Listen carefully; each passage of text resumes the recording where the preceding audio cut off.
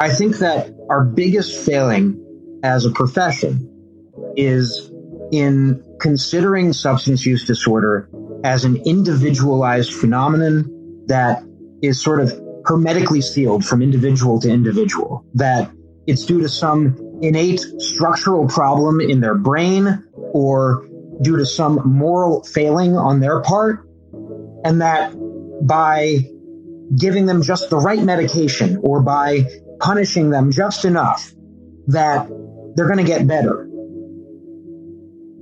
So I think a lot of these individual clinicians, frontline staff, they see addiction, they see the severe consequences of addiction, often affecting health, and they see that it's an addiction to a substance that they have some control over in the hospital setting. So they make the mistaken assumption that by providing that same chemical or pharmaceutical in a controlled way, that they're somehow perpetuating the addiction.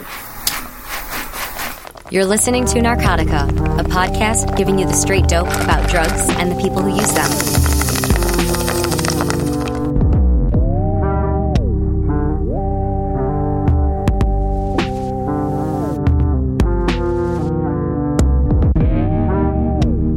Hi, this is Christopher Morath reporting for Narcotica. Before we begin today, tragedy hit the Narcotica family on November 8th when our friend and co-host, Troy Farah, announced that his father, Paul Farah, had fatally succumbed to COVID-19.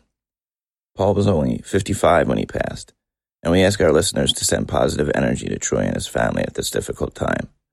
Troy, buddy, my thoughts are with you. If you haven't already, please get vaccinated, folks. And now, on with the show. Over the past decade, as fatal drug overdoses have risen precipitously, few professions have been hit harder by the crisis than the medical community. Doctors, in particular, have found themselves in the no-win position of being both blamed for the overdose crisis, which claimed nearly 100,000 American lives last year, and being tasked with containing it. According to one dominant narrative, it was cavalier doctors who sparked the crisis in the first place by overprescribing habit-forming narcotic painkillers to millions of Americans after being softened up at lavish dinners and then duped by nefarious pharmaceutical reps using fudged data. But that's overly simplistic. For starters, it ignores the fact that the greatest spike in drug deaths came when doctors reined in opioid prescribing after authorities started targeting so-called pill mills. This left tens of thousands of pain patients stranded and paved the way for the introduction of illicitly made fentanyl into the U.S. to fill unmet demand.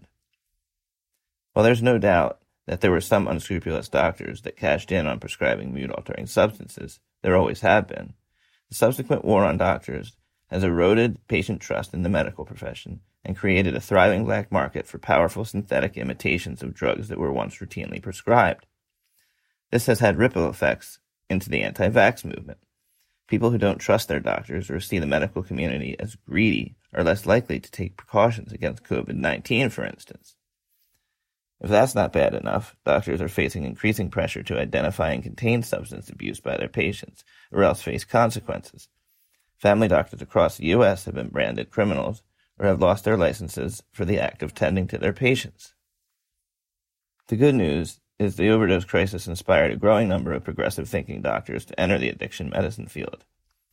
These are physicians who employ the principles of harm reduction in their practices and aren't afraid to use unconventional methods if they help save lives. On the show are two of them today. Gentlemen, why don't you introduce yourselves? Well, I'm Ben Cocchiaro. I'm a family physician, a researcher, and an HIV specialist. I work for a large harm reduction organization here in Philadelphia, and I'm also an assistant professor of family and community medicine at Drexel University and Penn State Hershey College of Medicine. Good to be here. And hey, Chris, my name's Ashish Thakrar. I'm a doctor. I'm an internal medicine doctor, primary care doctor, and an addiction medicine specialist. I work at the VA at the University of Pennsylvania. I'm also a fellow there, research and policy, and part of the National Clinician Scholars Program there. And I also occasionally work as a staff physician at Johns Hopkins Bayview in Baltimore. Thank you for being on. And absent today, as I mentioned, are both Troy Farah and my co-host, Zachary Siegel. We'll hope to have them on next time. Ben, we've known each other for a few years now. I think around one of the first times we spent time in the field together was in probably 2018 when the encampments were under the bridges there in Kensington during the winter. And, I often tell the story to people about what true harm reduction field work looks like. I don't think it got more real than it did one day when we encountered a man going into insulin shock or diabetic shock, I believe, of some sort. That's what you diagnosed it as at the time. And he wouldn't move until he was, until he got well, until he was provided with a bag to get him to the hospital. Well, he got that bag, and I just recall you tenderly caretaking him until the ambulance arrived, and he was covered in his own feces. And I guess I would just ask you, what brings a doctor like you out of the office and into the field to do work like that? I mean, the long and the short of it is that I'm a family doc, and part of family medicine is practicing community medicine, which means understanding what's going on in your community and knowing how to take care of that. I live pretty much at Lehigh and Emerald, about 2 blocks away from where that encampment was. So part of my job is to understand the problems that my neighbors face and understand how to best counsel them as they move through their lives and try to understand what's going on with their bodies and to make choices about those bodies. So, another way to consider it is, for a very long time, I worked under Johanna Berrigan and Mary Beth Appel, who run the Catholic Worker Clinic on Haggard Street in Kensington, about 4 blocks from where I'm currently speaking to you from. And, I'm not much of a practicing Catholic myself, but the Catholic worker movement was really formative in my understanding of how to do medicine. They practice something called Christian personalism, where, if we understand ourselves as all created in God's image, everything that we do to each other is then either an act of worship or an act of sacrilege. And, by seeing the divine in our patients and by being open to that kind of witnessing, we can form a better relationship with our patients than if we consider ourselves to be the gods. Casting down prescriptions from on high and just expecting them to follow blindly. So, yeah, that's what brought me to Emerald City. That's what got me doing what I do is an understanding of my job, both as somebody who's supposed to be able to care for the problems in their community, as well as somebody who is supposed to really understand the divine in the patient and to respect that in a way that upholds their autonomy, while at the same time allowing them to better understand what's going on with their body. Yeah. That was a tricky day because the man had to go but didn't want to go, and you through that process you just described, convinced him to go. And we'll never know what really happened to him. Things have gotten they've gone from bad to worse, and we can get into policy later. But you practiced in Baltimore at Johns Hopkins, and you told me at one point that a high proportion of patients admitted for all sorts of issues, from a hip replacement to pneumonia or whatever, have opioid use disorders, and that you frequently transitioned them onto some sort of medication-assisted treatment. But what is the dialogue like between the doctor and the patient on that? I mean, are patients pretty forthcoming about their drug use when they come in for something that's not drug-related, let's say? And how do you get them to trust you? Yeah, that's a great question.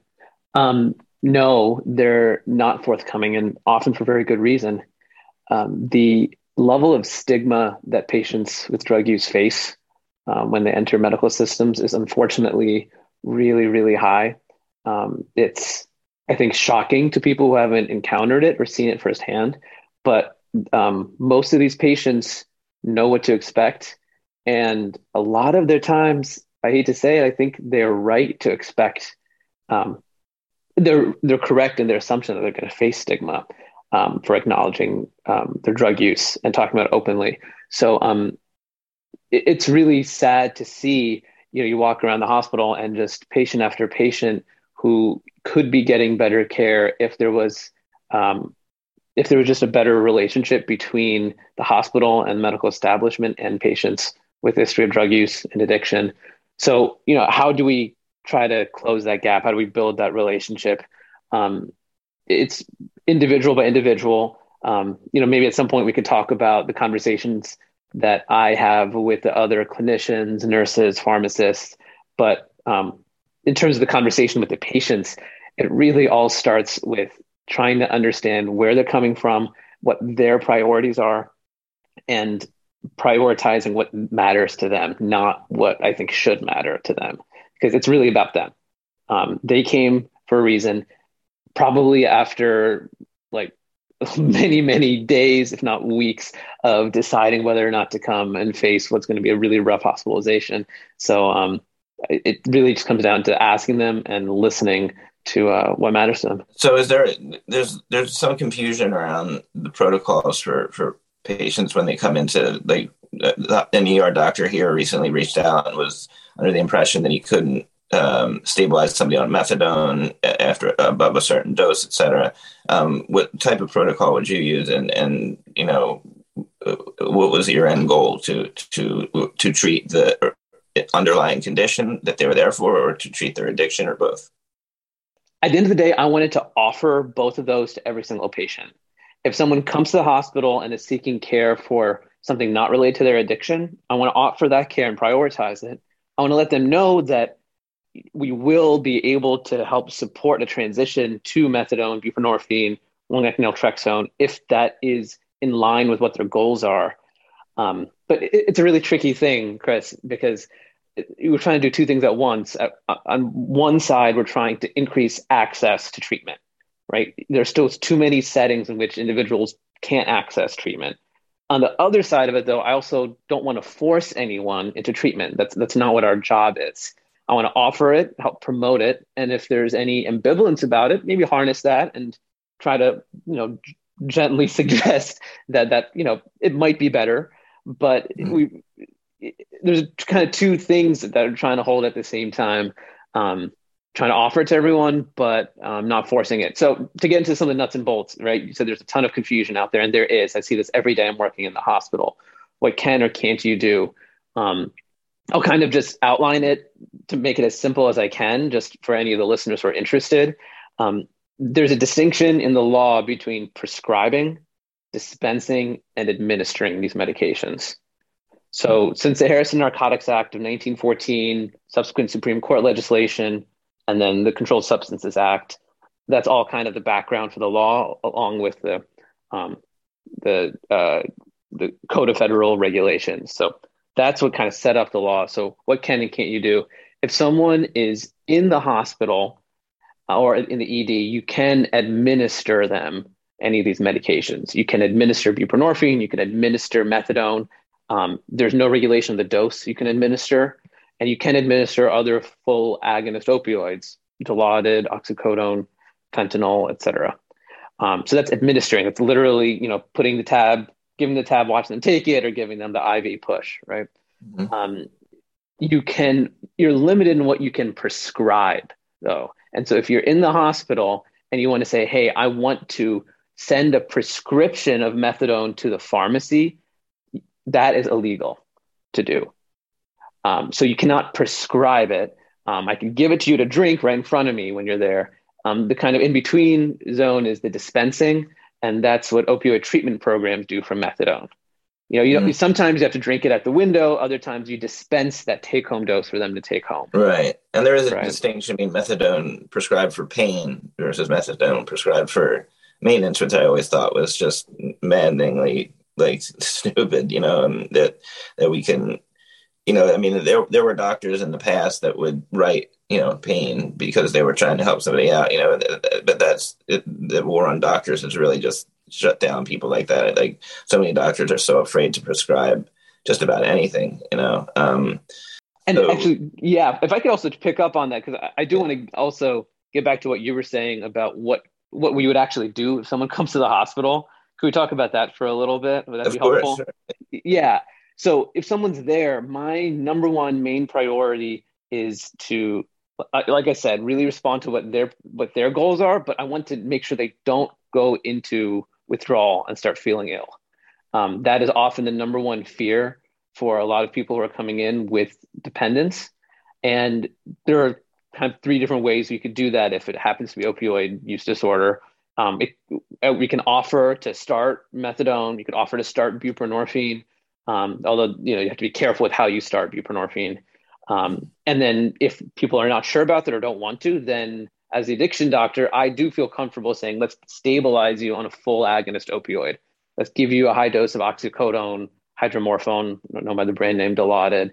Let's give you something to stabilize you so you can actually get care for other conditions that you're here to get treated. Would you say that's, and Ben, feel free to jump in. Is that common in your experience? Is that the type of thing most doctors would do, or is? Well, and that's the funny part, is that what Ashish just described has been the guideline for physicians going back half a century. I'm going to read to you directly from the American Medical Association Council on Mental Health statement from 1971 on narcotics and medical practice. So they write here, under the heading of treatment of morphine-type dependence by withdrawal methods, that there has never been any legal or medical question of the right and duty of a physician to administer limited quantities of the drug on which the patient is dependent or one of a like nature to relieve acute withdrawal symptoms. And then they continue later down, abrupt, complete withdrawal or cold turkey as routine treatment is inhumane, unnecessary, and distinctly contraindicated. This is the American Medical Association writing in the Journal of the American Medical Association in 1971, defining our duties to the patient as physicians. And yet, as Ashish will probably back me up on this, that is not what happens in the hospital. In fact, there is a distinct pipeline for people who use drugs to get, sometimes gently, sometimes not so gently, elbowed into signing out against medical advice. I put that in air quotes because the medical advice is for people to stay and receive treatment. But if part of that treatment involves intentionally withdrawing a person from a substance on which they've become dependent to the point where they go through really a terrible withdrawal syndrome that involves horrible GI distress, vomiting, nausea, diarrhea, horrible agitation, severe dysphoria and pain. This is the usual treatment for folks who use drugs in the hospital. And it shouldn't be. For 50 years, the American Medical Association has said it shouldn't be. And yet our hospital policies and the culture of medicine have coalesced around this idea that if we just punish people hard enough, they're going to go back onto the straight and narrow. Wow. So this is at the policy level. I mean, this isn't just an individual nurse that's just got a stick up her ass or whatever and doesn't want to give the patient what's, this was policy from top down in some places. It's all levels concurrently working together, sometimes unintentionally so, to produce a system of cruelty and discrimination. So, yeah, the immediate care team could be informed by their past negative experiences with not only patients, but also with family members who might have had substance use disorders. We see this all the time with line staff who, because they feel as if when they take care of a person who uses drugs, that they in some ways are taking care of the cousin they had or the sister they had, that they can engage in what they describe as tough love, colloquially, and withhold medications. I can't tell you the number of times when I was a resident that I saw opiate medications being withheld from patients under the pretense of sedation, when in reality, if you go and talk to the patient, they're very much awake, very much alert, and very much in florid withdrawal, which again leads to against medical advice discharge, which leads to death. I would agree with that analysis, especially at the systems level. I see it all the time. I am a perpetual optimist about people. So I like to see the best. And I tend to think that most of the people working in the hospital, they really do care about their patients. They really do want the best for their patients. I think there is a lot of miseducation and a lot of policies that are very misguided that can have horrific consequences, though. So I think a lot of these individual clinicians, frontline staff, they see addiction. They see the severe consequences of addiction, often affecting health, and they see that it's an addiction to a substance that they have some control over in the hospital setting. So they make the mistaken assumption that by providing that same chemical or pharmaceutical in a controlled way, that they're somehow perpetuating the addiction.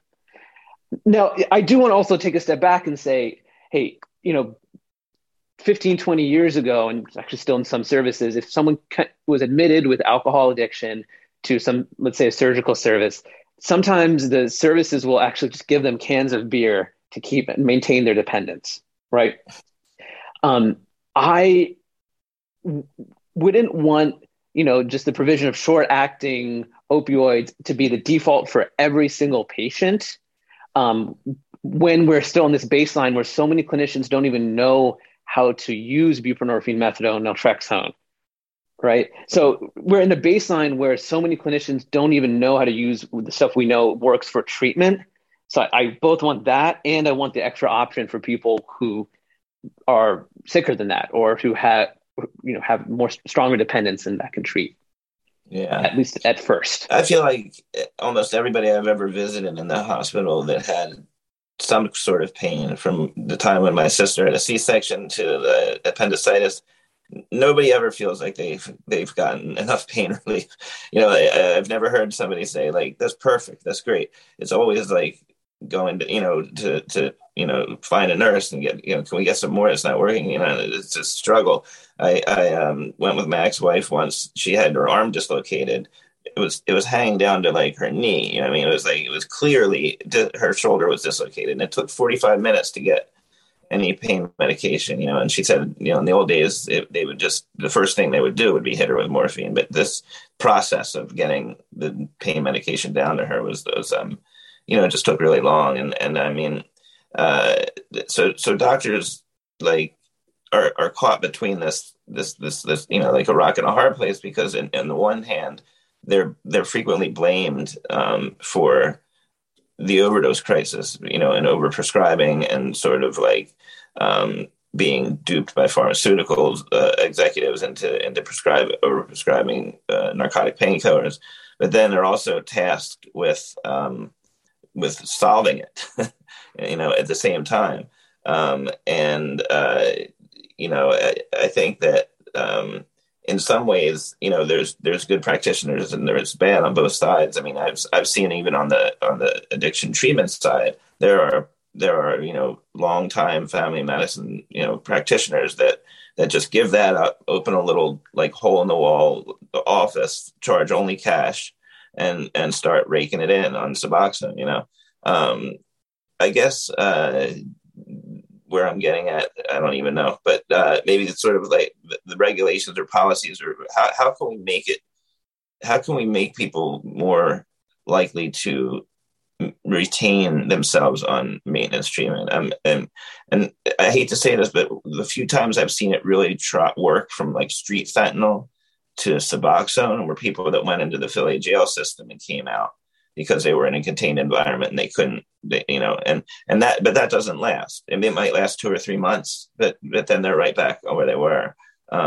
Is Suboxone enough for most people today, or is it sort of being pushed more than it should be, maybe over methadone or other options?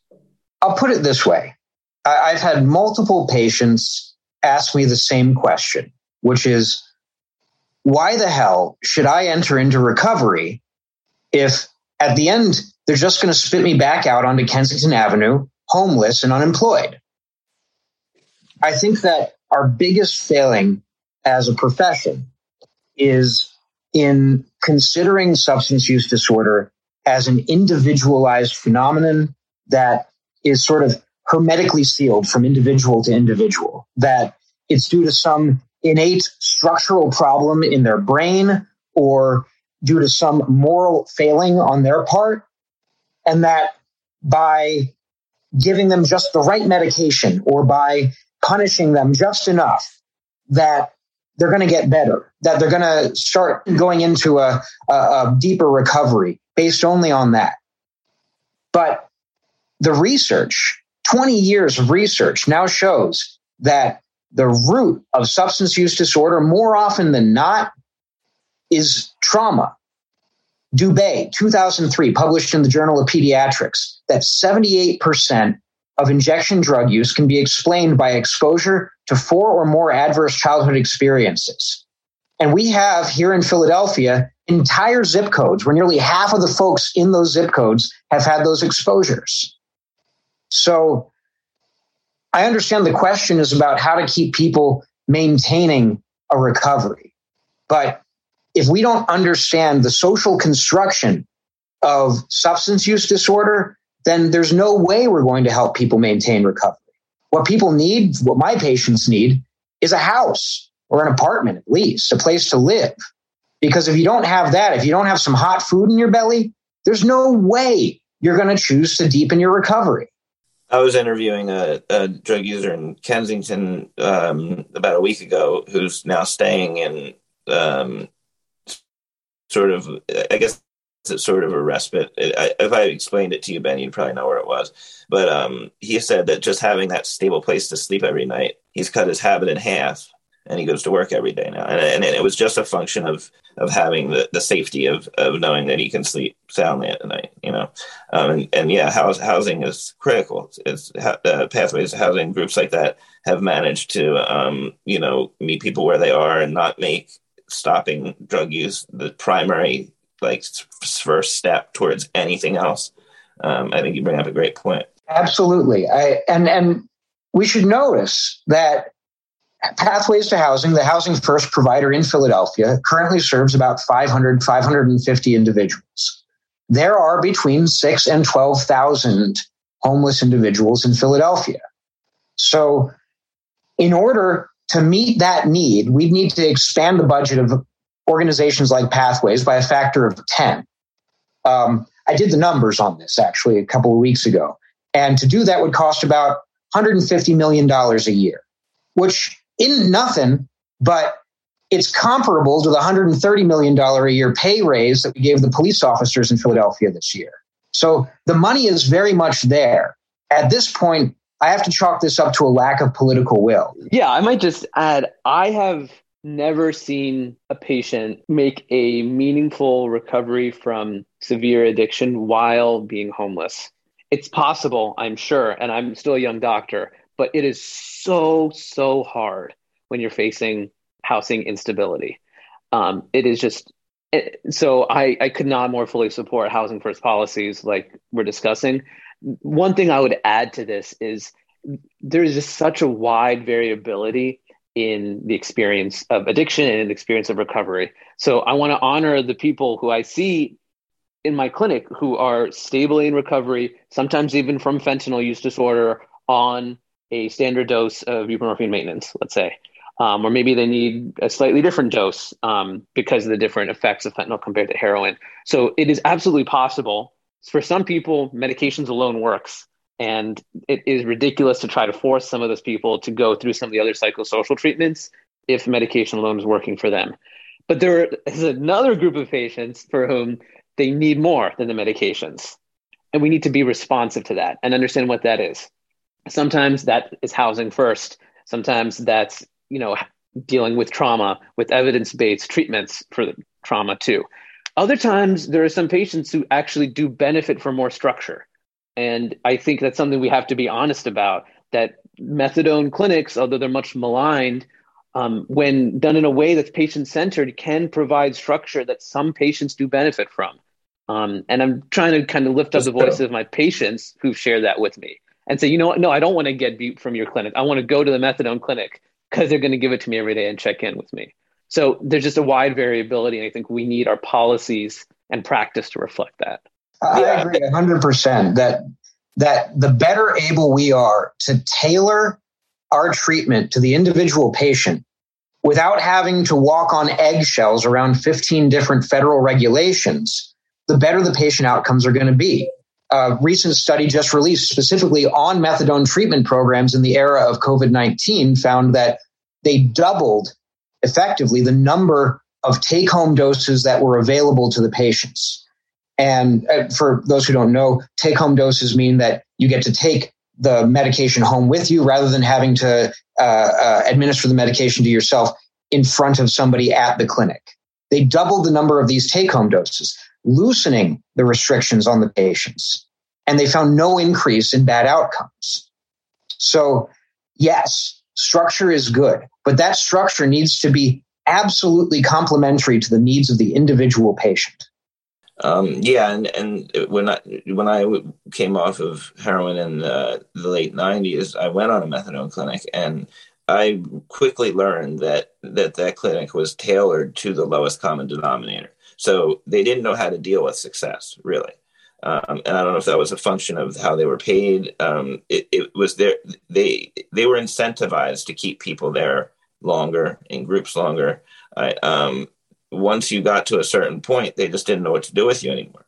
If you had clean urines and you got the maximum number of take-homes in Pennsylvania is 1 week, whereas under federal guidelines it's 28 days or 30 days. I think individual clinics can modify that as they see fit. And that is certainly, I agree with Ashish. There are certain people that would benefit from the structure. There's people that walk off because they can't work. They can't go to their job because the clinic opens at 7:00. They got to be there at 6:00. It's not patient centered, right? I think that's the simplest way of putting it. It's program centered a lot of the time, and we need to do a better job. One of the things I do my best to fight is the stigma around some of these medications. It's hard to fight the stigma when so many clinics are so poorly run. I had the benefit of working in a clinic that I thought was really, really well run in Baltimore. I'm only going to say good things about it. IBR Reach, it's fantastic, and I learned a lot from working there. So I think it can be done well. It's just, and at the end of the day, it really just it's about how we as providers, and by extension, how we as the people who build and run treatment programs want to orient ourselves with regard to our patients. Like, we can either see ourselves as cops who are devoted to policing what constitutes sickness and health, recovery and relapse, adherence and non-adherence, and then establishing negative reinforcement systems to punish our patients into becoming healthier. We can do that. We do that. Or we can see ourselves as advisors, ideally trusted ones, where our task really is to help patients better understand their bodies and their options, and then to walk with them through the process of choosing. I teach a lot from Plato's Laws, Book 4, because this document, despite being thousands of years old, really gets to the quick. Here's this dialogue. Person 1 asks, "You're aware that there are 2 different classes of doctors?" Person 2 says, "To be sure." And person 1 then says, "And did you ever observe that there are 2 classes of patients in the States, slaves and free men? And that the slave doctors run about and cure the slaves or wait on them in the dispensaries. Practitioners of this sort never talk to the patients individually or let them talk about their own individual complaints. The slave doctor prescribes what mere experience suggests, as if he had exact knowledge. And when he has given his orders like a tyrant, he rushes off with equal assurance to some other servant who is ill. And so he relieves the master of the house of the care of his invalid slaves. But the other doctor, who is a free man, attends and practices upon free men. And he carries his inquiries far back and goes into the nature of the disorder. He enters into discourse with the patient and with his friends. and is at once getting information from the sick man and also instructing him as far as he is able. And he will not prescribe for him until he has first convinced him. At last, when he has brought the patient more and more under his persuasion and set him on the road to health, then he attempts to effect a cure. Now, which is the better way of proceeding in a physician? Is he the better who accomplishes his ends in a double way, or he works in one way, and that the ruder and the inferior? Wow. Do doctors have a tendency to infantilize patients that have addiction issues? It's a loaded question, I think. Yes, I think so.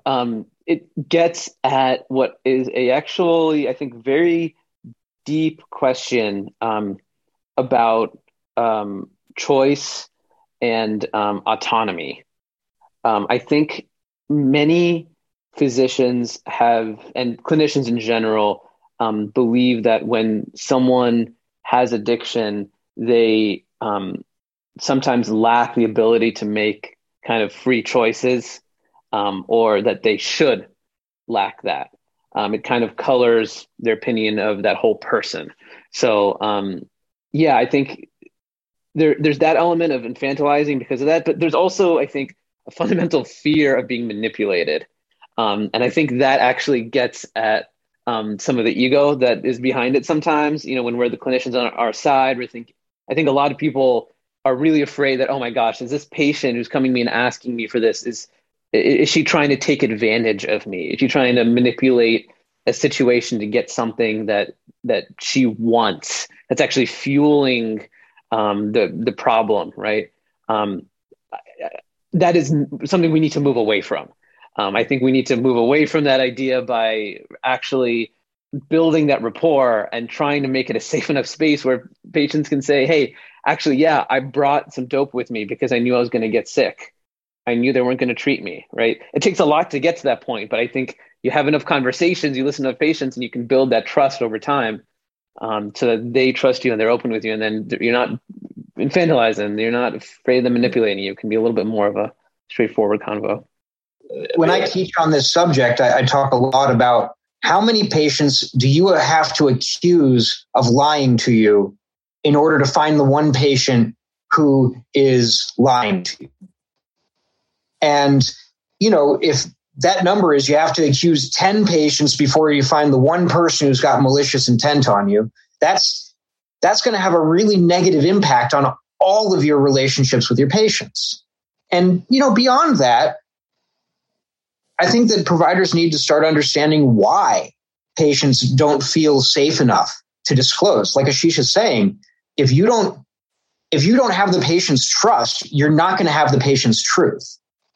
So the different ways that we can help establish those bonds of confidence with the patient, the more open we can be as programs and the less domineering and tyrannical we can be about access to, treatments that might not be the number one preferred gold standard treatment, but are working right there in that moment for the patient. The more we're able to accommodate that, the more patients are going to trust us. And my hope is that through those bonds of trust, the less infantilized patients will feel with us. And to some extent, there's a fear, I think, that doctors have, rightly so, that something's going to go wrong. A patient's going to abuse their prescription, or it's going to get diverted, and the DEA is going to come knocking on their door. At least that's what that's what the narrative is. I mean, have you seen this happen to your colleagues? I mean, does this happen? Do doctors literally get caught up in investigations and legal cases? I mean, the DEA tells me they're going after doctors all the time. And you can't discount the fact that among those doctors' patients are some actual legitimate patients that now no longer have a doctor. Has that changed? Have you noticed an increase in oversight and sort of like scrutiny from in law enforcement or hospital systems? It's a really good question. I have not been practicing long enough to be able to give a good answer on the change. I can say I do know of examples where the DEA or the state board of physicians does get involved. And those examples that I'm thinking about have been pretty egregious shifts in practice from what I would think of as the norm. And I think there is, some of those patients maybe needed the treatment that they were getting, and some maybe were not receiving the best care, and maybe could have been getting better care had they not been receiving the medications they were there. So it's tricky, but it does happen. Yeah. So I don't know anybody personally who's lost their license or their practice. But in my practice, it is not uncommon to get a large wave of patients in the wake of the abrupt closure of a medical practice or an addiction treatment program. I would say that, certainly these events are rare, but there are significant ways in which our practice is constrained, not just by law or insurance policy, like Ashish mentioned, the Harrison Act, the subsequent Supreme Court case, Webb versus the United States, and then the Controlled Substance Act and the federal code. Those laws say we can't prescribe safe supply except under some very specific conditions. The government is, or at least has been, pretty rabid about that. Former U.S. Attorney William McSwain and the Justice Department under Trump were very vocal about using their power to ruin lives of doctors who stepped over the line. Right. But as a result, it's not just that we've started obeying the law as if we ever weren't. Providers, health systems, and insurance companies, as a result of those threats, then go on to practice medicine on eggshells. Perhaps the best example of this, compulsory urine drug screenings as a condition of participation in a substance use treatment program. So if you look at the guidance from the American Society of Addiction Medicine, if you look at the guidance from the Substance Abuse and Mental Health Administration, nowhere in their guidance does it say that we must, with any specified frequency, deploy urine drug screens for folks who are getting, for instance, buprenorphine for the treatment of opiate use disorder. And yet, if you surveyed 100 treatment programs here in Philadelphia, you would find that most of them, every time the patient comes in, ask for a urine sample. Yeah, I often wondered if they were just, just taking it and dropping it in a bucket somewhere just to say they took it, or if they were charging, the insurance company out the ass for it, just doing it for that reason. Because I noticed that as well. And nowhere does it say that marijuana should be included in testing. I believe even in methadone clinics, and yet there's still people that are stuck on intensive outpatient for smoking weed, and that gets into the whole idea of cross addiction, which I've talked to other both doctors and academics about in terms of whether it even exists. And generally, it's now, I think, agreed upon that there's really no such thing as an addictive personality, that certain substances, for whatever reason, are people can become compulsive about, and it can ruin their lives, whereas others, they may be able to smoke weed or drink a beer, but not do cocaine. So I think that this idea that somebody has to be completely and utterly clean and sober of everything, I had to explain to counselors in the past in my recovery that, well, I'm an Italian and we drink wine with dinner. It's considered part of our food, So I've had a drink in the past the week, but it's maddening the level of misunderstanding that many doctors have, and self-censoring based on guidelines, particularly around co-prescribing of benzodiazepines and Suboxone, which nowhere does it say that is contraindicated, but it's believed to be by many practitioners.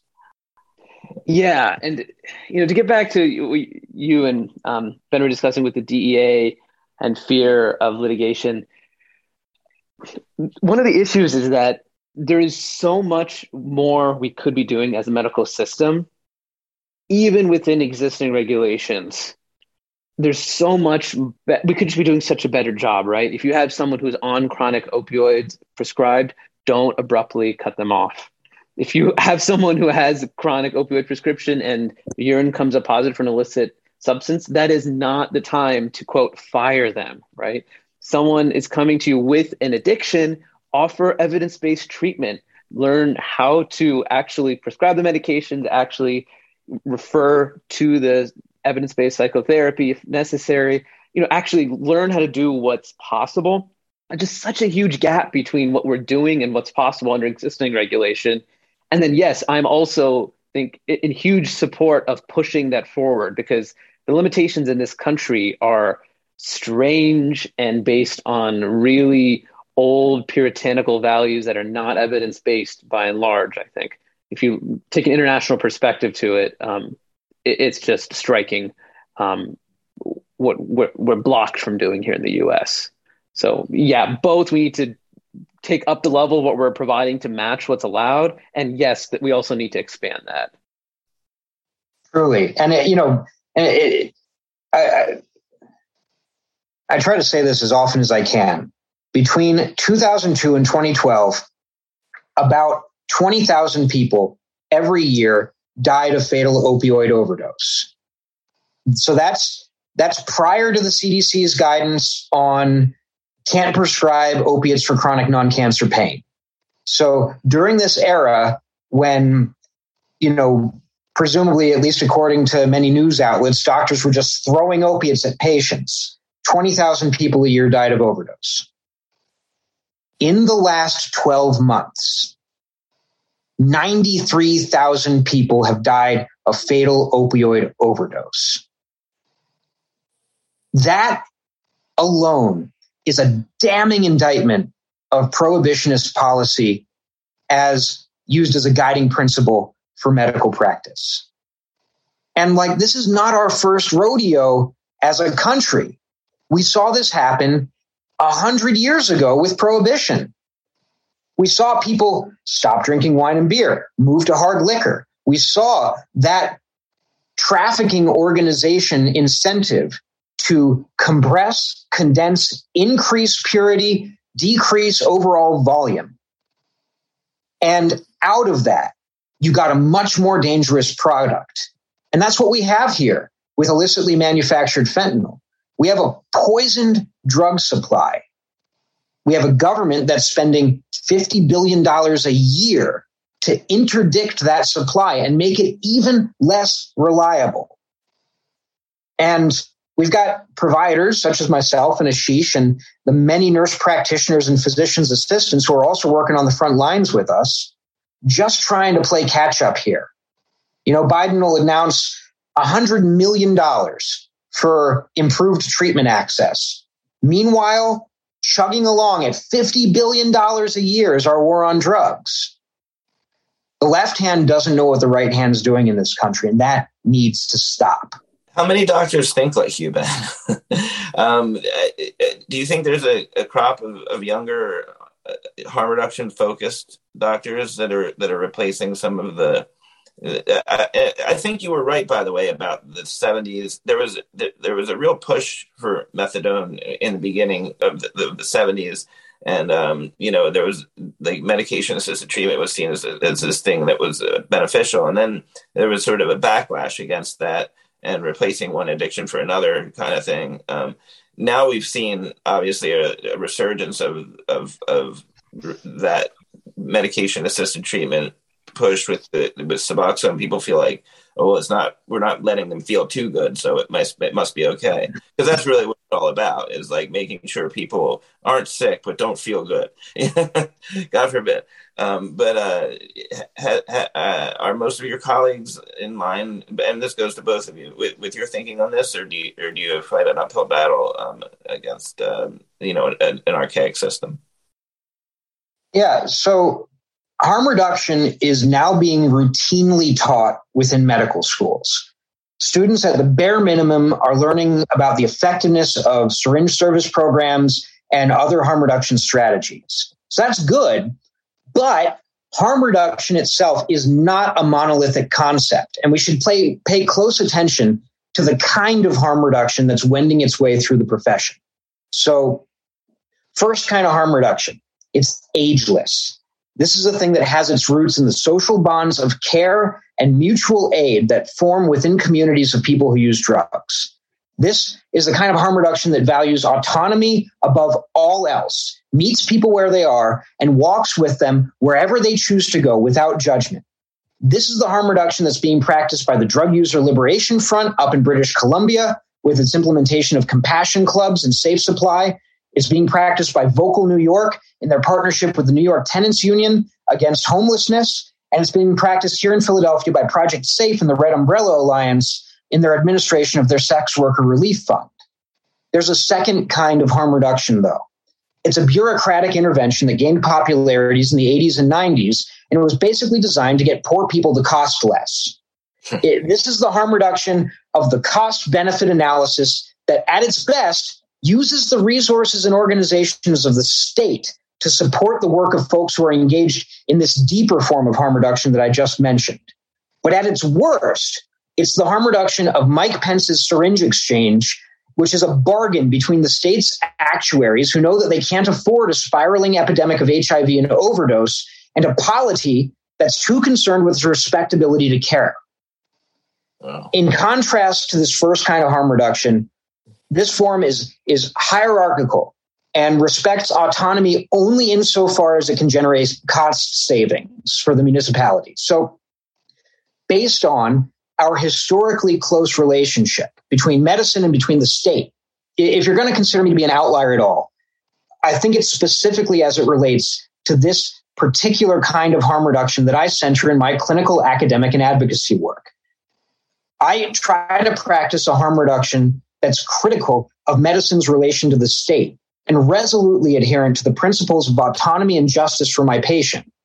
I try to be the doctor of the free men because that's who I treat. You summed that up really great.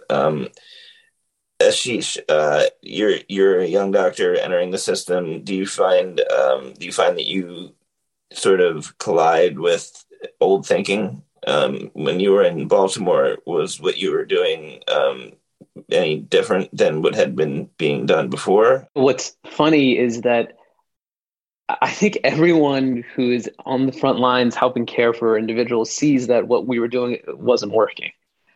So I was actually surprised by how receptive a lot of people were to kind of newer ways of looking at things. I don't act like I invented those, right? I learned a lot of these from other people who've been doing the work, from harm reduction advocates.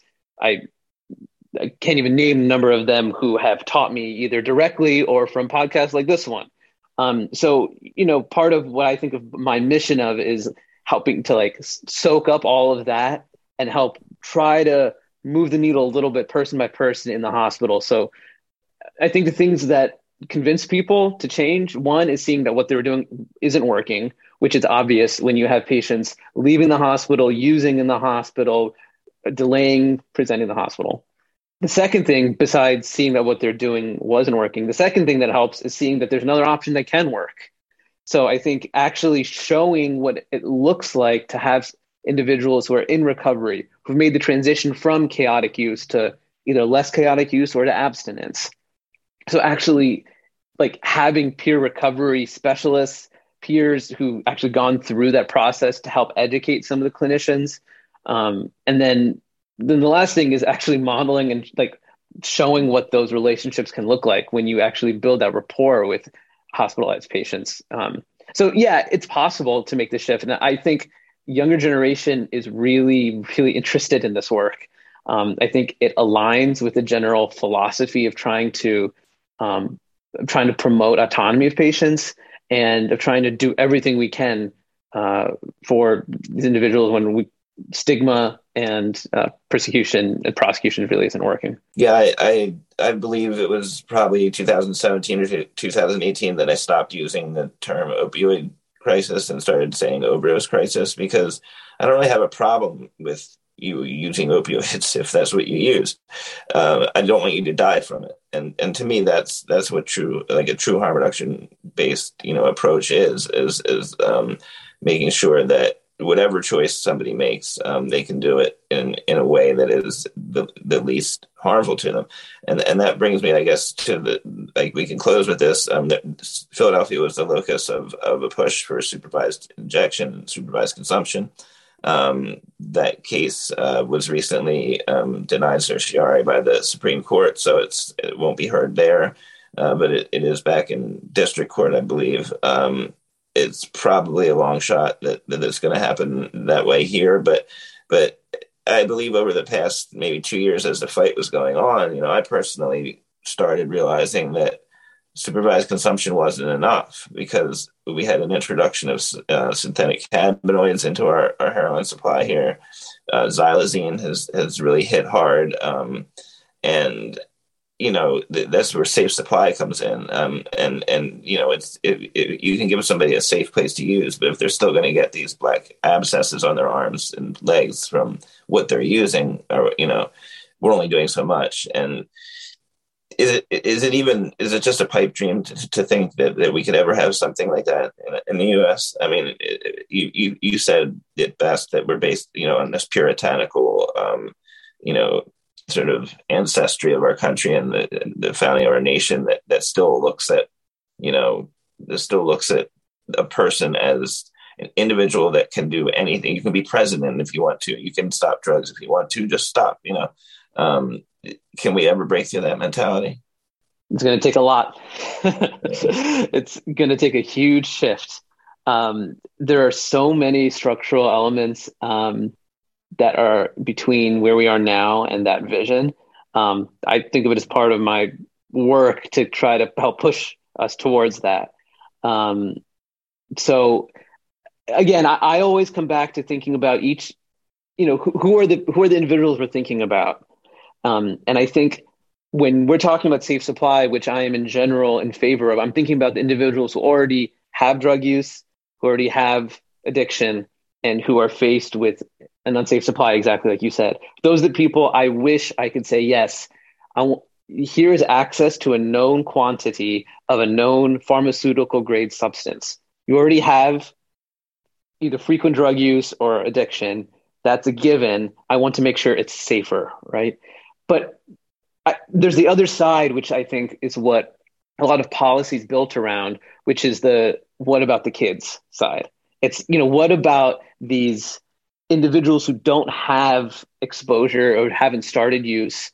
There is a fear that, safe supply will end up increasing the amount of drug use that's out there, especially if safe supply is done in a way that's corporatized. So I'm not trying to be like both sides. I am absolutely in favor of safe supply for the individuals who already have drug use and addiction. I think we need that as an option, but I don't know. I don't know if it's going to happen anytime soon. What do you think, Ben? So, I agree with Ashish that there needs to be sort of a double articulation in our solutions. That the answer to the what about the kids question is, we know what's happening to the kids. We know that there are zip codes in Philadelphia where half of the folks get exposed to 4 or more adverse childhood experiences, which increases their likelihood of developing substance use disorder 7 to 10-fold, which explains 78% of injection drug use. If you want to stop substance use disorder in Philadelphia, you stop the trauma. And I really do believe that through greater advocacy efforts, and I'm talking like ACT UP times 10, I'm talking thousands of people in the streets kind of actions, we can get that political will. Our leaders have become accustomed to not being accountable to folks who they consider to be marginalized, to folks who they consider to not be worth the voter outreach. And that's what we see on Philadelphia City Council, an organization that, again, could end homelessness this year, but chooses not to every time they meet. So, yeah, what about the kids? We know what to do about the kids. The question is the second part of the double articulation, which is what do we do with the 50 to 75,000 folks in the city who have opiate use disorder? And yeah, to the very beginning of our conversation today, we need to tailor that answer to the individual person. Because there are going to be folks where 16 milligrams of buprenorphine naloxone sublingual films daily is going to do it. That's why we walked away from medication-assisted treatment as a moniker and towards medications for opiate use disorder, because sometimes the medication is the treatment. There's not nearly enough prescription of buprenorphine in the city to meet the demand. I would argue that Xing the X waiver, that making buprenorphine more available from providers, while an admirable goal, is not even within an order of magnitude of being able to address the true need. So part of the solution, I believe, needs to be a liberalization of availability of buprenorphine from prescription only to behind the counter. We need to make it available in pharmacies for anybody who wants it, and it needs to be cheaper than a bag of heroin. Because that's the other problem. Dope on the right corner is $5 a bag, and an 8 milligram Suboxone film is $10. So we need to change the economics of that situation. We need to help people heal from their trauma. We need to give people the material resources and the space necessary to do that healing work. And we need to recognize that our ability to heal trauma is imperfect, that the best treatments available for PTSD have a remission rate around 40 to 60%. So there are going to be folks who fall out at the ass end of that algorithm no better than the way that they started. And for those folks, there needs to be safe supply. Now, I think there's a really interesting conversation about how that safe supply needs to happen. There are arguments in the United States for a medicalized version. They call it heroin or opiate-assisted therapy. But my attention right now is on Vancouver, where the Drug User Liberation Front, and the Vancouver Area Network of Drug Users, and the Vancouver City Council are getting together to authorize the implementation of compassion clubs and to do real grassroots safe supply by, of, and for the community of people who use drugs. Because at the end of the day, there aren't enough doctors to take care of this problem. We need to think about this with a wider lens. And as doctors, I know, it's when you have a hammer, everything looks like a nail. I want to prescribe safe supply for my patients, but I'm one guy. I can see maybe 20, 25 patients in a day. And there's 75,000 folks who need help here in Philadelphia. So that's the answer, is that we need to stop the trauma. We need to provide the treatment, and we need to recognize the limits of our ability to treat, and then give something to those folks, some direction on where to go. And that's an important point to make, is that, especially, I guess all three of us, but I know you and I, Ben, we see a fragmentation of the drug user population that is transient and homeless and kind of the lowest of the low. And I have to remind myself that there's many other people out there that are working in job that we don't see, that aren't in Kensington, like on the corner, and it's just a fraction of the people that are in possibly in need of help, and others that may not need help. They just need help from the poison that's being put into the drug they think they're buying. So I guess if you have anything to add, Ashish, or either of you want to say anything? I just want to say this was a fantastic conversation. Thank you for having me. It's an honor to be on the show. I've learned a ton from all your interviews and all the work you do, Chris, with your colleagues. And Ben, great to see you and great to talk. And Ben, thanks for joining us. It was great to catch up. Thanks for listening to Narcotica, an independent production by Troy Farah, Christopher Moraff, and Zachary Siegel. I'm your co-producer, Aaron Ferguson. If you like the show, you can support us by joining our Patreon. Just go to patreon.com/Narcotica. You can get some merch like stickers and more perks that are coming soon. A little goes a long way, guys, so thanks for helping us out. We're ad-free and we want to keep it that way. If Patreon isn't for you, that's fine. You can help us out by just spreading the word. tell all your friends about the podcast advocating for social justice and abolishing the drug war. Rate us wherever you get your podcasts. Our theme music is by Glass Boy, and Jenny Shea is the voice of Narcotica. Additional music is by myself, alias Nomad, drug-using producer. You can follow us on Twitter, YouTube, Facebook. I guess we have an Instagram now, too. Those are the best ways to try and contact us if you have a suggestion, complaint, or just want to tell us nice things. SoundCloud, YouTube, Spotify, and iTunes. That's about everything. Have a good week, guys.